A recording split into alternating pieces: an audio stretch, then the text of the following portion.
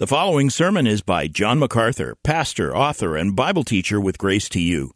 If you've never contacted Grace to You, we want to send you a free booklet by John titled Defeating Discontentment. It gives you 7 practical principles that will help you face setbacks and difficult circumstances and experience contentment even when life turns upside down. Request your free booklet titled Defeating Discontentment by writing to defeating@gty.org. That's defeating@gty.org.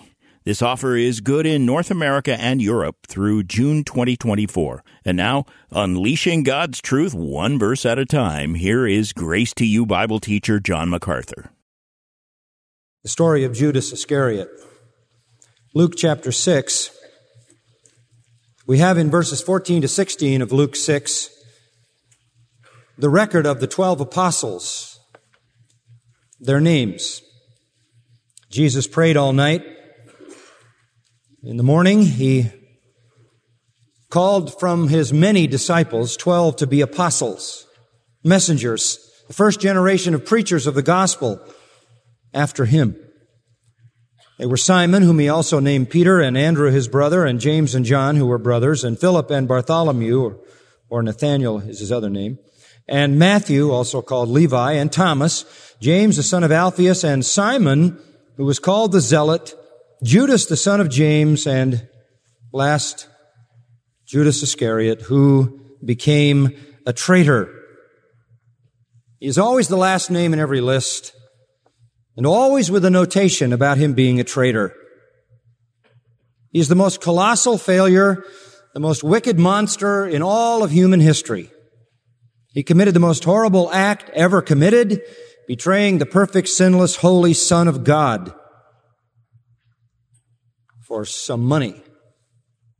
His dark story is the most poignant example of what the human heart is capable of doing.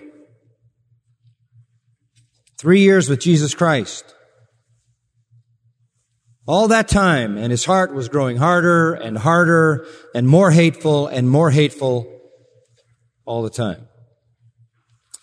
The other 11 have encouraged us greatly because they were common men lifted to an uncommon calling, and that's always encouraging to us who are common. We saw how the Lord took common men, greatly loved them, taught them, trained them, and empowered them to the greatest calling that any person ever has had, that of being an apostle of Jesus Christ. And Judas, as common as the rest, with no earthly credentials, started out like all the rest started out, but was never transformed like the rest. While they were becoming increasingly stronger sons of God, he was becoming increasingly more a son of hell as the weeks passed. His sin ranks at the top of the list for heinous crimes in human history. His sin surpasses that of 1,000 Hitlers. The New Testament tells us plenty about him, enough to accomplish 2 things, not simply to dwell in lurid detail, but to accomplish, first of all, a clear warning about the danger of being near Christ and hardening. And secondly, a great lesson that no matter how sinful a person may be, no matter what treachery they may attempt against God, the purpose of God cannot be thwarted. And the worst of treachery finds its place in the fulfillment of the divine plan. In the end, God is not overthrown by the treachery, and the sinner is damned in unspeakable judgment. We'll have some reiteration of the lessons at the end this morning. Last week we started looking at Judas, and we addressed 2 out of several points that I want to make. Number 1 was his name. His name is Judas, which is a form of Judah, a familiar name, actually the name of the southern kingdom, the name of one of the 12 tribes of Israel, one of the 12 sons in the patriarchal period. The name means Jehovah leads, which indicates when he was born, his parents must have had great hopes that his life would be led by God. He's son of Simon, we are told in another place. A man named Simon, a very common name, was also Peter's name. We are told here he is Judas Iscariot, which means he's from the town of Kerioth. This is in southern Judea, 23 miles south of Jerusalem, 7 miles from Hebron. He is the only non-Galilean. All the other 11 were from the north, the area of Galilee. They were brothers, they were friends, they worked together, many of them, they knew each other, they came from familiar background. Now, Judas was a solitary figure who entered their midst from afar. They knew nothing about him. It was easy for him to be a hypocrite because nobody knew anything about his family, his background, his life before he showed up in following Jesus. So that played well into his strategy to work his way into a place of trust and ultimately become the treasurer of the purse of Jesus and the traveling apostles. We then looked at his call, and I simply wanted to make 2 points. One, he followed Jesus out of his own volition. He had messianic hope and messianic ambition. He was convinced that this Jesus was the Messiah, at least convinced enough to leave whatever other enterprises he may have been engaging in, to leave whatever other path toward wealth he might have pursued, to leave what other avenue of ambition he might have been already on, to pour everything, his whole life, into this matter of following Jesus. He was convinced that Jesus had powers that no other man had, that he was really the Messiah. He followed Jesus, however, surely out of nothing more than selfish gain, nothing more than worldly ambition, avarice, and greed. But he was determined to follow Jesus, and when Jesus said very hard things, very definitive things that drove other disciples away, they didn't drive him away. His ambition was strong enough, and his conviction that he was going to get rich by sticking with Jesus was firm enough to survive the hard words that drove others away. He chose to follow. He chose to follow when following was tough. He chose to follow when he had to be an excellent hypocrite to cover up the reality of what he was. He chose to follow because he really did believe that his ambitions for wealth would be tied to the robe of Jesus. On the other hand, he not only chose to follow Jesus, Jesus chose him to be the betrayer in the fulfillment of prophecy. You remember back in Psalm 55 that the greatest amount of treachery, as David pours it out in that psalm, probably referring either to Absalom or Ahithophel, a son and a close friend who betrayed him with that kind of internal treachery that only a friend can bring upon you. In David's prayer, he talked about how easy it would have been to deal with an enemy or somebody from the outside, but how horrible it was to deal with a familiar friend, somebody very close. You also remember the direct prophecy of Psalm 41:9, my close friend, whom I trusted, who ate my bread, has lifted up his heel against me. And there in Psalm 41 is a prophecy of Judas, which is stated to be fulfilled by Judas in the New Testament. And then there's Zechariah chapter 11, verses 12 and 13, which lays out that Judas would betray Jesus for 30 shekels, 30 pieces of silver. The money would be thrown down in the house of the Lord and ultimately go to a potter. Every bit of that prophecy being fulfilled by Judas, who sold Jesus for 30 pieces of silver, took the money back, threw it on the floor of the house of the Lord, and it was given to a potter to purchase a field. And so Judas, that solitary monster who by his own greed and by his own ambition, motivated by his own wicked heart, chose to follow Jesus, and yet God chose him at the same time to fit him perfectly into the plan.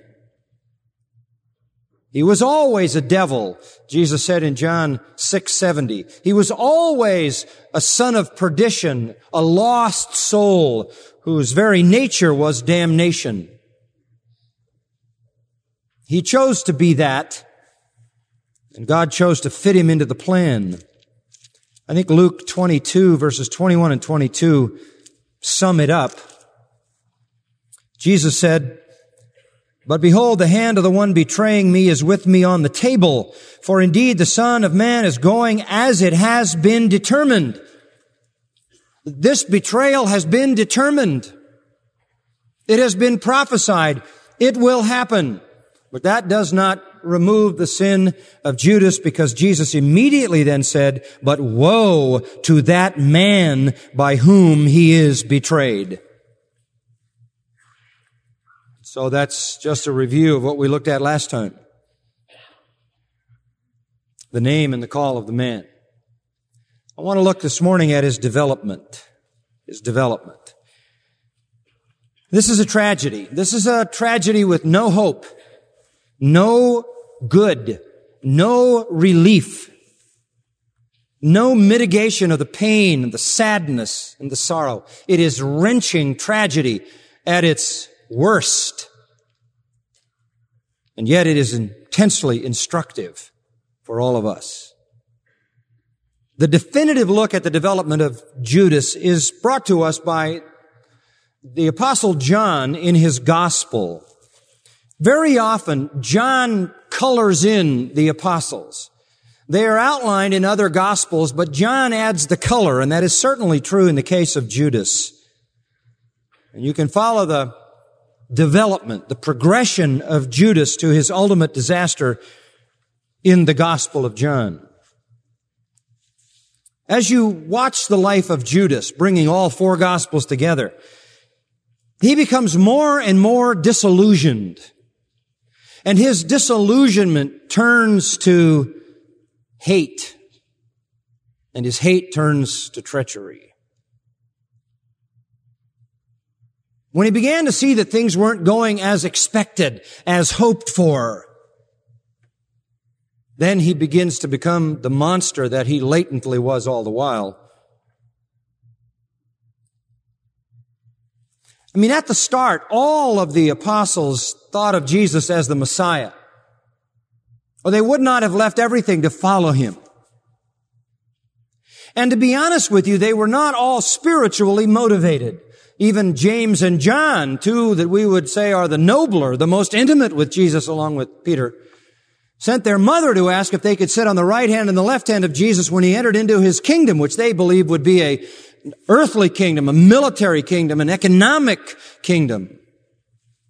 They all regarded the Jewish Messiah in the terms of an oriental monarch who would defeat the enemies of Judea, who would rid the land of Israel of the Roman occupation, send the Romans back to Rome and establish the kingdom that had been promised to David.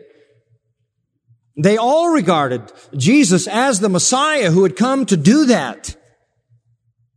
They knew he was a miracle worker. He was a healer. They knew he had power over the kingdom of darkness, the spiritual world. They knew he had power over the physical world.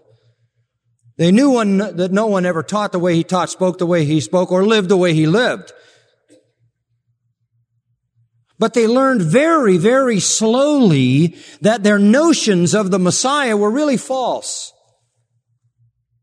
It was only gradually that they began to discover that Jesus was coming not as the Lion of the tribe of Judah, but as the Lamb slain from Isaiah 53.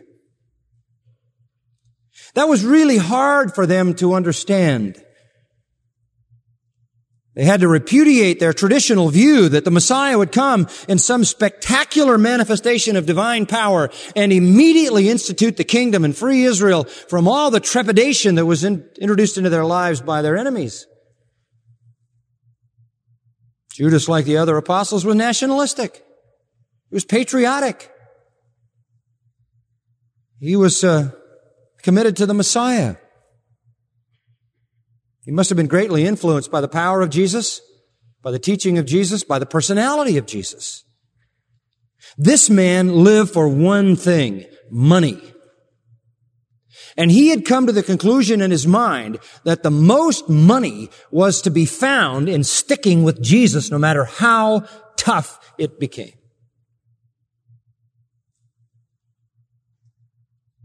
He believed that Jesus was great, powerful. He expected that he would have a place in this kingdom that Jesus would establish. So Judas was a man with worldly views, but frankly, they weren't much different than Simon Peter's or James and John's or anybody else.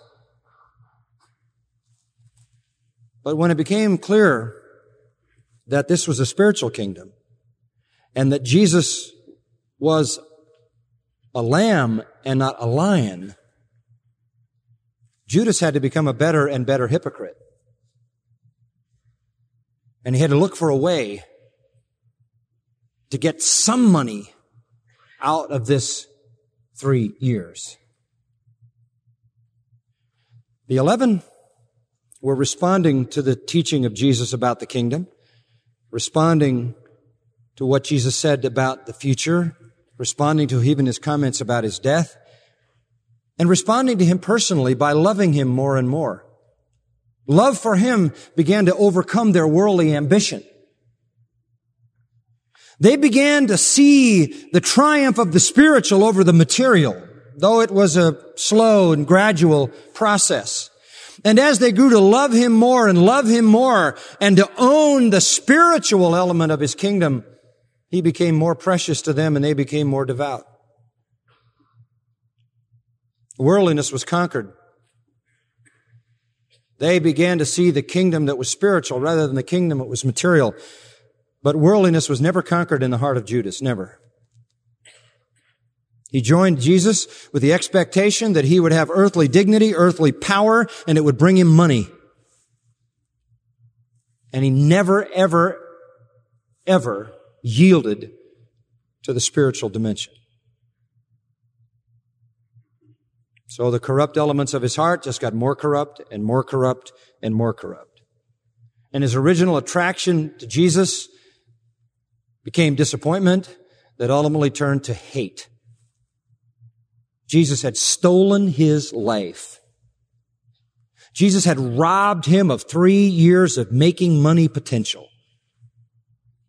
And greed and worldliness had so dominated that man's life that Jesus himself couldn't penetrate his heart. His treacherous kiss was the sign of defeated love in its most blatant hypocrisy. So once Judas had seen the collapse of his dream, once he had seen the canker at the root of his character rising up, he became literally a passionate man. He was tyrannized by how could he get as much money as possible and get out. He had always been driven by greed, ambition, and worldliness. I like that word avarice. You can look it up in the dictionary. It sort of pulls all that together. He was avaricious. Always. But he reached the place where passion took over to such a degree that in a condition of almost panic, he had to salvage something out of these wasted 3 years. And it came down to selling Jesus. The ultimate Faust, selling his soul to Mephistopheles. Judas sold his soul to Satan. He gambled, and he lost forever. Let's follow the story. Turn to John 12. John 12, Jesus had left the wilderness with his disciples. He told his disciples we're going to Jerusalem. The disciples knew that in Jerusalem there was potential death, and that's why Thomas said, let's go with him and die. They knew that going to Jerusalem was exceedingly dangerous because the leaders of Judaism already had determined they wanted Jesus dead. But Jesus determined to go, and he did go. They are now in Jerusalem. It is around the Passover time. Chapter 12, verse 1, 6 days before the Passover they came to Bethany, Jesus did, where Lazarus was, whom Jesus had already raised from the dead. Made him a supper there. Martha was serving. Mary and Martha were the two sisters of Lazarus. Lazarus was also there reclining at the table with him, and he therefore took a pound of very costly perfume of pure nard and anointed the feet of Jesus and wiped his feet with her hair, and the house was filled with the fragrance of the perfume. This is an extravagant act. I mean, it is an extremely extravagant act to pour out this amount of perfume on Jesus. And Judas Iscariot, one of his disciples in verse 4, always this little epithet, who was intending to betray him, said, why was this perfume not sold for 300 denarii and given to poor people? You know how much 300 denarii is? Well, a denarii was basically a day's wage. That's a year's work. If you take off Sabbath and a few days, that's some pretty valuable perfume. From time to time, I enjoy buying my wife perfume. But I'm not about to spend a year's wages on it. This is a huge amount of perfume. I can't imagine what a year's wages worth of perfume would look like or smell like. This was a lavish act on the part of a family that must have had some means. And then Judas's response, why wasn't this amazing amount sold so that we could give it to the poor people? And all the disciples probably looked at each other and says, doesn't Judas have a big heart? But John, who at the time probably didn't understand his motive, does when he writes this years later. Verse 6, now he said this not because he was concerned about the poor, but because he was a thief. And as he had the money box, he used to pilfer what was put into it. What kind of a person does that?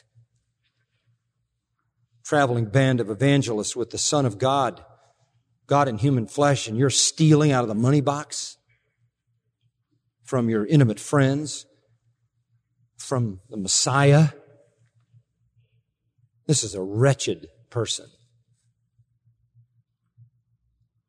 Well, Jesus responds in verse 7. Jesus said, let her alone, in order that she may keep it for the day of my burial. And he reminded them that he was going to die and be buried. Let her alone if she wants to anoint me.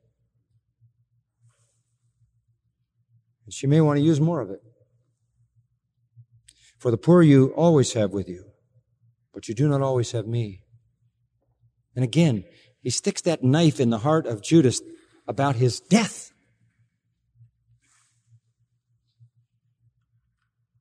John, as he writes this in retrospect, is revealed by God the motive of Judas. He couldn't have known it when it happened. He was a thief. And Jesus really first unmasks Judas. And Jesus rebukes him and says, let her alone. Judas faced the decision. Judas, you're out of line. Could have fallen at Jesus' feet right there. Could have repented. I am out of line, Lord. I've been out of line for a long time. I've been stealing from the money box. My conscience is guilty. I want your forgiveness. I need your mercy. No, he didn't do that. It just made him resent Jesus more. Greedy pride hardened him even more. He reacted in hate, crept away, left Bethany, walked over to Jerusalem, not far, met with the chief priests, and had his first fatal interview to betray Jesus. And there had to be a plan, because everybody was afraid of the popularity of Jesus with the crowd just a few days before, indicated by what we call Palm Sunday, when he entered the city and the whole town cried, Hosanna to the Son of David. There had to be a way to do this secretly and quietly. And it was going to take an insider to pull it off. The Jewish leaders had been trying for a long time to find a path in to take the life of Jesus. They've been unsuccessful. They needed an inside informant so they could find him in a compromised situation in a place that was not in public view. And so he went for his first fatal interview. The contrast is staggering. Our Lord is anointed with overwhelming love and betrayed with overwhelming hate. And you want to know something? That's the way it is every day. Every day. There are those of you who every day are pouring out love to him, and others every day betraying him, hating him. You either enthrone him, as Mary did, or you eliminate him, as Judas did. You can't be neutral. You're either a Mary or a Judas. This is the first time there's any exposure of Judas. He just blended in with the group. This is the first time, and it's a direct rebuke. Follow the story by turning to John 13. Having set up his bargain, Judas comes back, blends into the group. And in John 13:1, it's just before the feast of the Passover. They're gathered in the upper room on that wonderful night when Jesus knows his hour has come that he should depart out of this world to the Father, having loved his own who were in the world, he loved them to the end. During supper, the devil, having already put into the heart of Judas Iscariot, the son of Simon, to betray him. That's just a little note. The devil put it in his heart. Here he was in the presence of Christ for 3 years, and he'd become so hardened that the devil moved in and took control. The devil put into the heart of Judas Iscariot, the son of Simon, to betray him. By the way, as a footnote, the devil is always a servant of God, isn't he? What the devil did not result in thwarting the work of God. It fulfilled prophecy and achieved the purpose of God. Jesus then went on with this lesson of humility. You remember that he washed their feet, which means he washed the feet of Judas. Judas now, because he is the world's worst sinner, is the world's best hypocrite. He lets Jesus wash his feet and is unmoved. Unmoved. Verse 10, Jesus says, he who has bathed needs only to wash his feet, but is completely clean. And then he adds, you are clean, but not all of you. And here we go from a rebuke to Judas to a direct statement that somebody in the group, and there were only the 12 and Jesus, somebody here is not clean. I don't know what kind of buzz went around when he said that. Some of you are clean, but not all of you. And then in verse 18, he gets even more direct. I do not speak of all of you. I know the ones I have chosen, but it is that the scripture may be fulfilled. He who eats my bread has lifted up his heel against me. There's that Psalm 41:9 fulfillment.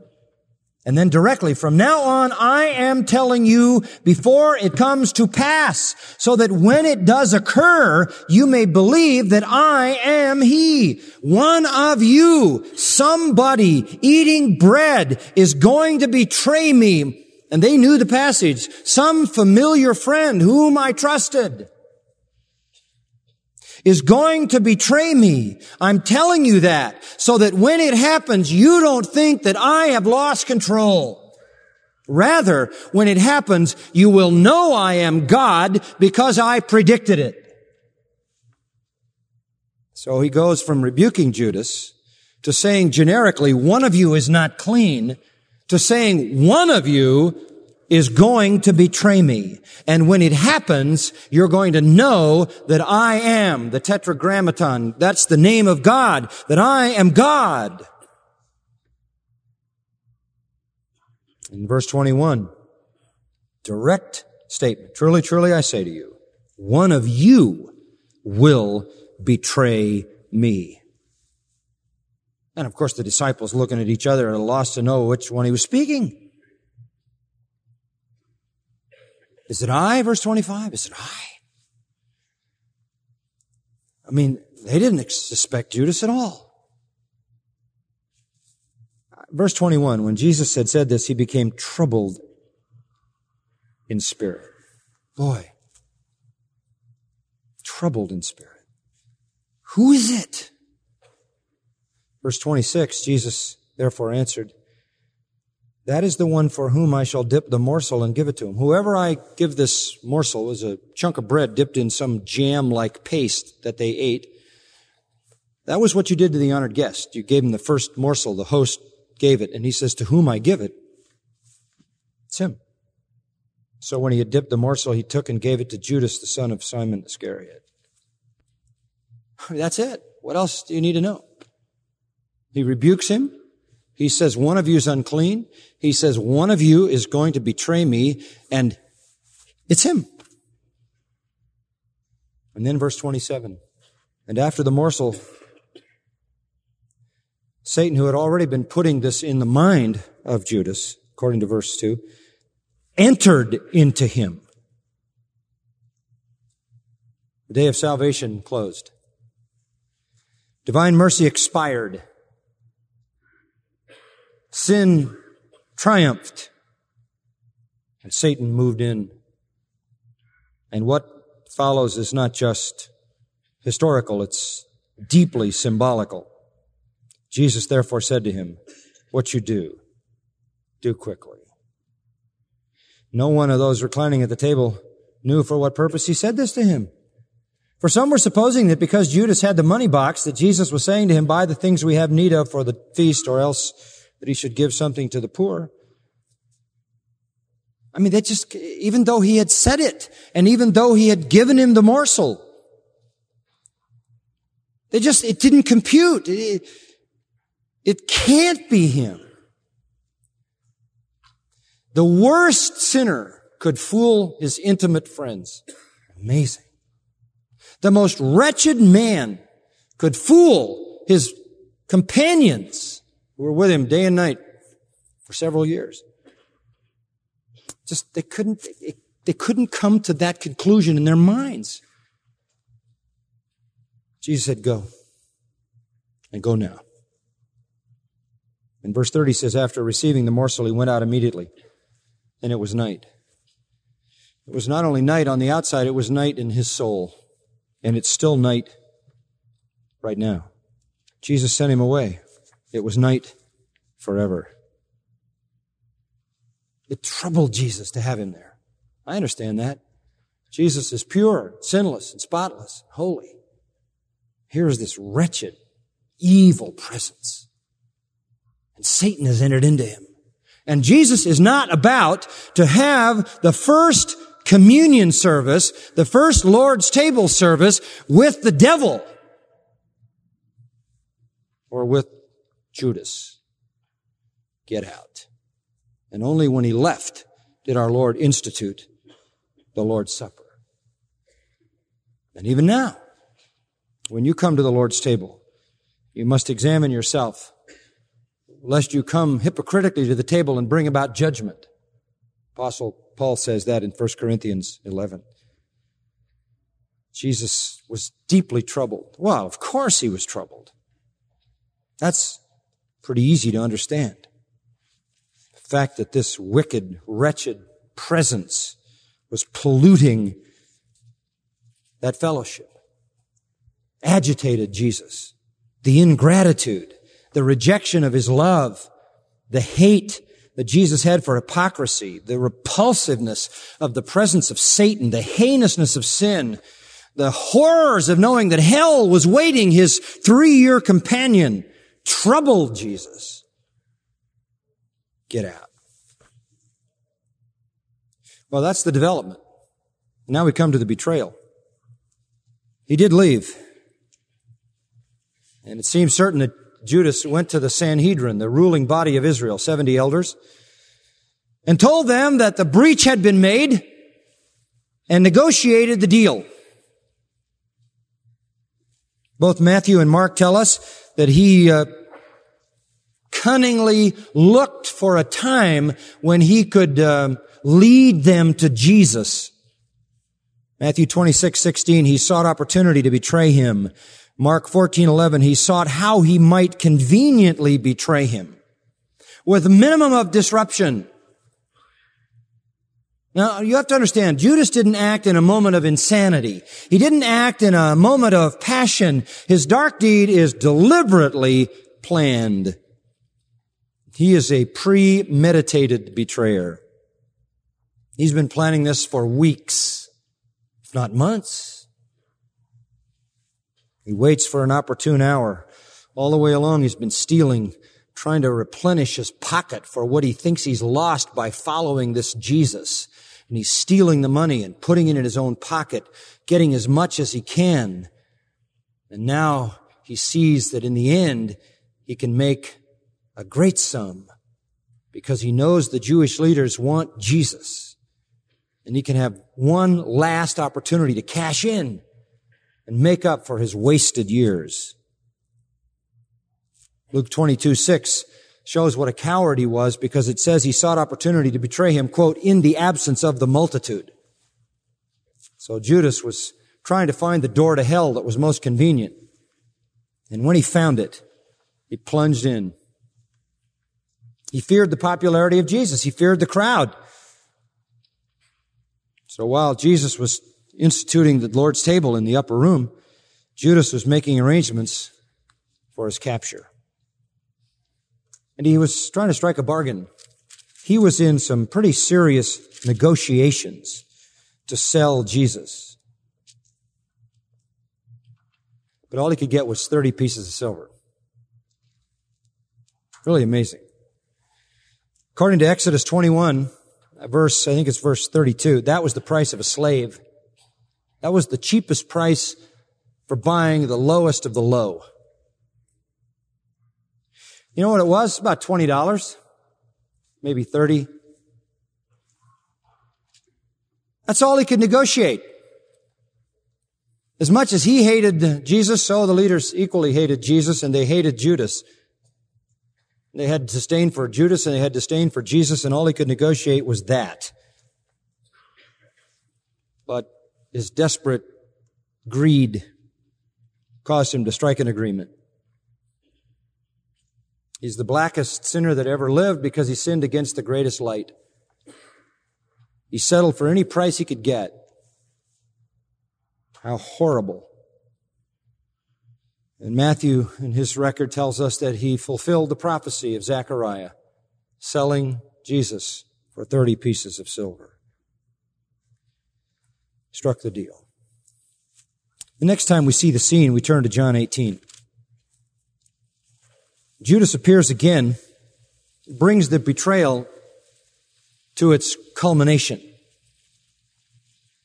John 18, Jesus went forth after the upper room fellowship with his disciples, where he had instituted this table that same night.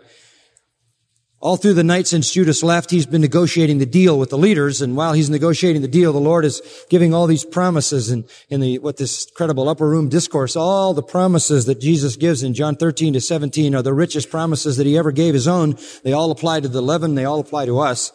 And while he's pouring out blessing and blessing and blessing and promising them love and promising them peace and promising them power and promising them a home in heaven and all of this, all these promises, Judas is shut out of all that promise. He's negotiating for his blood money. And then the end of the evening, Jesus, through speaking, he went with his disciples across the ravine east of the temple ground on the east side of Jerusalem, down the little slope between the Temple Mount and the Mount of Olives, a little Kidron Valley where a brook seasonally runs through. They crossed the Kidron and they went into the garden. And they went there because they very often went there, and Judas knew it. Now, Judas also, who was betraying him, knew the place, for Jesus had often met there with his disciples. Judas then, having received the Roman cohort and officers from the chief priests and the Pharisees, a Roman cohort would number about 600 men. It's a substantial Roman battalion. Came there with lanterns and torches and weapons. They expect the worst. They expect a battle on their hands. Jesus, therefore, knowing all things that were coming upon him, went forth and said to them, "Whom do you seek?" Walked right up, didn't try to hide, just walked right up in front of them, said that. They said, "Jesus the Nazarene." He said to them, "I am." And Judas also, who was betraying him, was standing with them. Boy. Jesus standing with the 11. Judas standing with the crowd. And when he said to them, "I am," they drew back and fell to the ground. The very statement of the name of God knocked them all down. Incredible display of power. Here is Jesus giving another evidence that he's the Messiah. Another evidence to Judas, who picked himself up with everybody else and dusted himself off. Convincing display of divine power, which then makes the subsequent kiss all the more diabolical. They get up, dust themselves off, power of Jesus again established. And verse 47 of Matthew 26 picks up the account. Judas, one of the 12, came up, accompanied by a great multitude of swords and clubs, chief priests, elders of the people. This is the same crowd that we were reading about in John 18.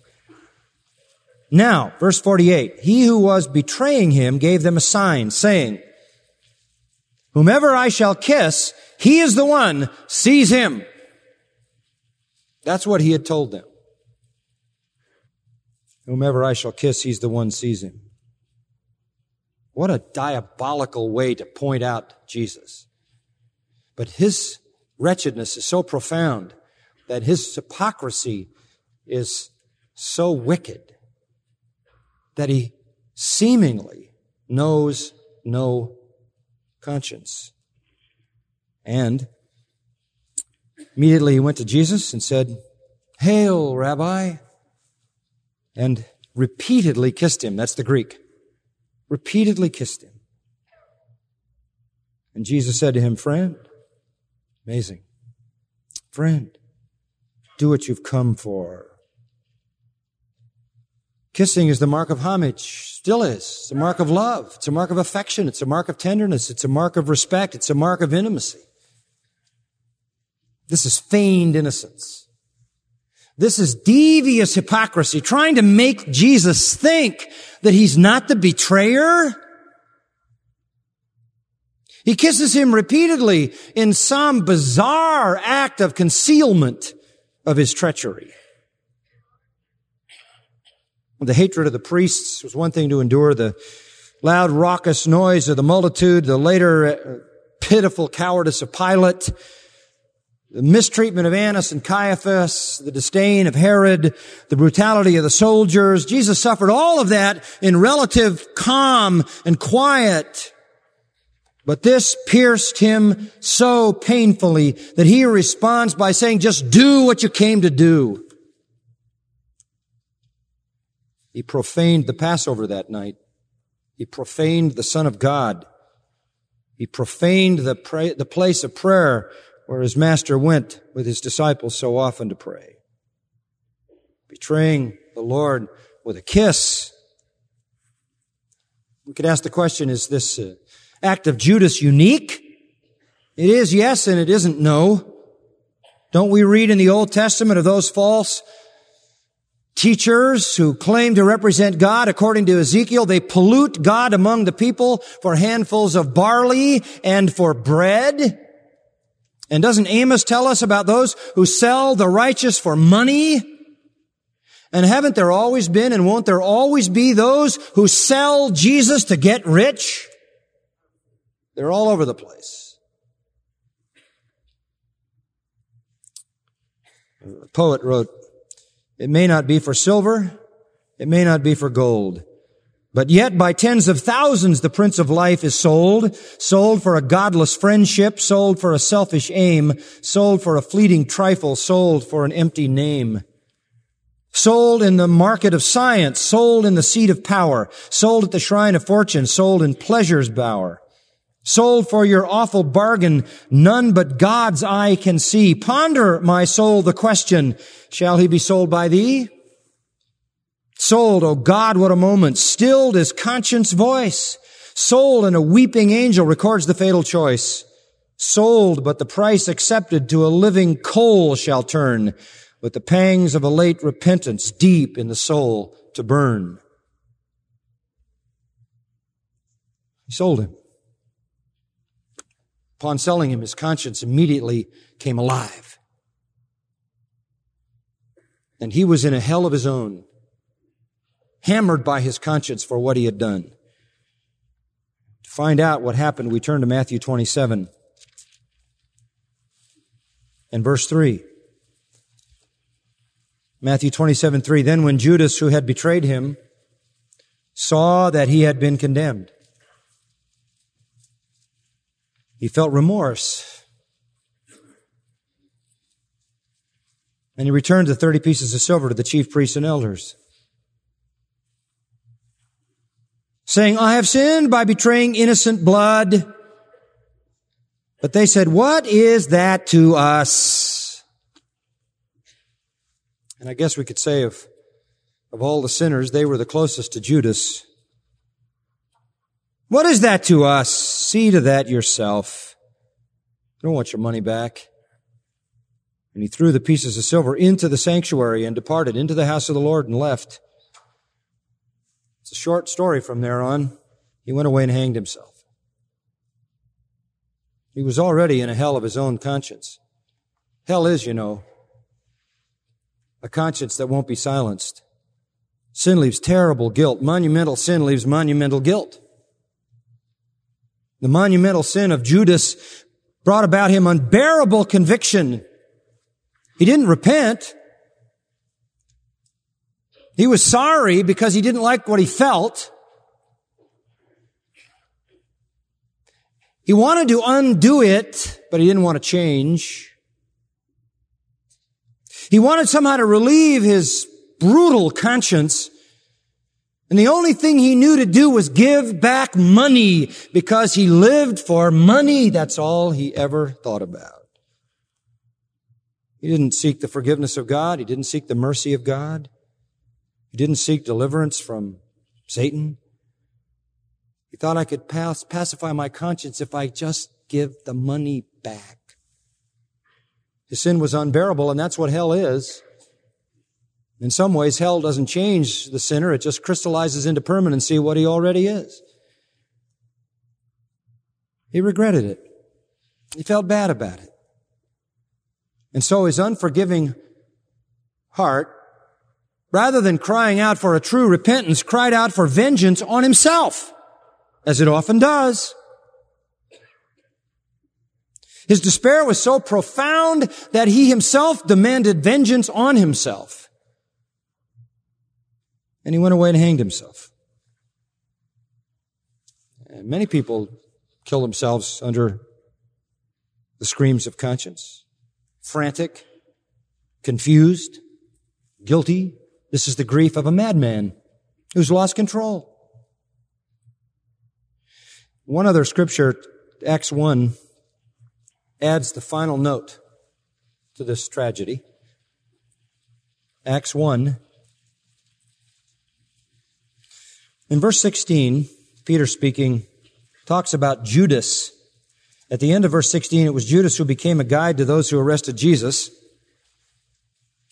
But down in verse 18, verse 17, he was counted among us and received his portion in this ministry. He was one of us, this Judas. And then verse 18, now this man acquired a field with the price of his wickedness. Now remember back in Matthew, and that when Judas went into the temple and they wouldn't take his money, he threw it on the floor. They picked it up. And Scripture says in Matthew, they bought a field from a potter. They turned that field into a cemetery for poor people. And that's what verse 18 means. This man acquired a field. It wasn't that Judas bought the field. It was that the money that was his was used to purchase a field. That was the price of his wickedness.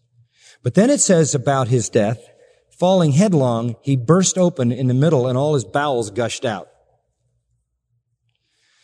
Now, some people have suggested this is a contradiction because we just read a very clear testimony of Matthew chapter 27 that Judas had in fact gone out and hanged himself. And that is exactly what it says in Matthew 27, and that is precisely what happened. It follows on to say the chief priests took the pieces of silver. They said, we can't put it in the temple treasury because it's blood money. They had a meeting. They took the money. They bought the potter's field and for a burial place for strangers. For this reason, the field is called the field of blood to this very day. That which was spoken by the prophets concerning the 30 pieces of silver and the use of the money has come to pass. They had the money. They bought the field. As far as the account of Matthew goes, that's where it ends. What we have here is an additional note. Judas was such a tragic figure that he couldn't even kill himself the way he wanted to. What you do to find the truth about this is to eliminate the thought of a contradiction and realize that either the rope broke or the branch broke. Judas attempted to hang himself, putting himself out over some precipice, was inept at that. It's not hard to imagine that he somehow made an arrangement by which he could swing out and hang himself, only to find that he broke the branch or the rope and plunged to the depths below, where his body burst open and his bowels gushed out. That's the last thing ever said about Judas. What an unbelievable tragedy. Amazing tragedy. So the price of betrayal, well, he betrayed the most significant man who ever lived, and the money he got ended up making a burial place for the most insignificant people who live, the poor. Judas thought he could end the misery of his conscience by giving back the money. It didn't work. He thought he could end the misery of his conscience by hanging himself. It didn't work. He right now, as I speak, is enduring eternal misery as his conscience screams about his iniquity. Acts 1:25 says that Judas turned aside to go to his own place. He was a child of hell. He was a son of perdition. He went to his own place where he belonged. One final point. The lessons we learn, just briefly. First lesson, Judas was the world's greatest example of lost opportunity. He stood in the fairest surroundings the world has ever presented, and he was a damned man in spite of spending his time in the presence of God. Judas, secondly, was the world's greatest example of wasted privilege. The greatest privilege, the greatest waste. He tried with money and missed the true riches. Stupid bargain. Thirdly, Judas is the world's greatest illustration of how far the love of money will go in becoming the root of all kinds of evil. The love of money can be so great that you would sell the Son of God. Fourthly, Judas is the world's greatest example of betrayal, and there are Judases in every age. He's not the only betrayer, he's just the model, the example, the prototype. Krummacher writes, "Would that the traitor's kiss had remained the only one of its kind, but in a spiritual sense, Jesus has still to endure it 1,000-fold to this hour, for hypocritically to confess him with your mouth while your conduct belies him, to exalt the virtues of his humanity to the skies while divesting him of his divine glory and tearing the crown of universal majesty from his head, to sing enthusiastically hymns and oratorios to him while trampling his gospel by word and deed underfoot. What is all this but a Judas kiss with which men have the audacity to pollute his face again?" End quote. Number 5, Judas is also the greatest lesson of forbearing, patient love. We see the Lord reaching out even at the last to say, "Friend." Sixthly, Judas provides an essential qualification in preparing Christ for his high priestly work. Jesus was perfected through suffering, and this was the worst of suffering prior to the cross itself. When you think you've been betrayed, you can go to Jesus. He's been betrayed in ways you couldn't even comprehend. And he is a sympathetic high priest in the matter of betrayal. And finally, Judas is the greatest example of the deceitfulness and fruitlessness of hypocrisy. He is the John 15 branch with no fruit, cut off, thrown into the fire. And so good at it that even the 11 couldn't tell. He faked it. But in the end, that son of perdition died and went to his own place. And the place he's in is the severest of hell's torments because he was exposed to the greatest light. Don't be a hypocrite. Coming and not believing and being hardened is a Judas kind of hypocrisy. Don't be content with an outward association without Christ in the heart. That is the unimaginable magnitude of a Judas sin that results in the severest eternal judgment. The heathen world could never produce a Judas. He can only appear in the bright light of Christianity. That kind of person can only be produced close to Christ. So the severest punishments of hell are reserved for those who never believed but associated with Christ. And the tragedy of his life lies in the possibility of his success. And summing it up, we could say it this way: still, as of old, man by himself is priced. For 30 pieces, Judas sold himself, not Christ. Let's pray. Father, this account of this man is sometimes more than we can bear. That you would have endured this, such proximity, that you would have suffered this treachery. Lord, you didn't deserve to suffer this. You didn't deserve to die for our sins, but you did. How we love you for it.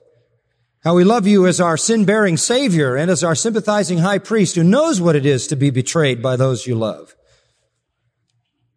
those close. Oh, I pray, Lord, that there are no Judases here, that there are no hypocrites here, there are no people who are being hardened and hardened and hardened by the truth with which they associate. May you break up that hard soil even today. Shatter that hypocrisy. And may the bright light of the truth shine into that darkness and penetrate it. May there be real repentance and faith and salvation. This we pray in Christ's glorious name. Amen. You've been listening to John MacArthur, Bible teacher with Grace to You. For free access to all of John's lessons and a listing of study Bibles and books available for sale, visit Grace to You's website at gty.org. John MacArthur and Grace to You reserve all copyright protection under applicable law. Our copyright policy is available at gty.org, and it includes instructions for and limitations on duplicating this digital file.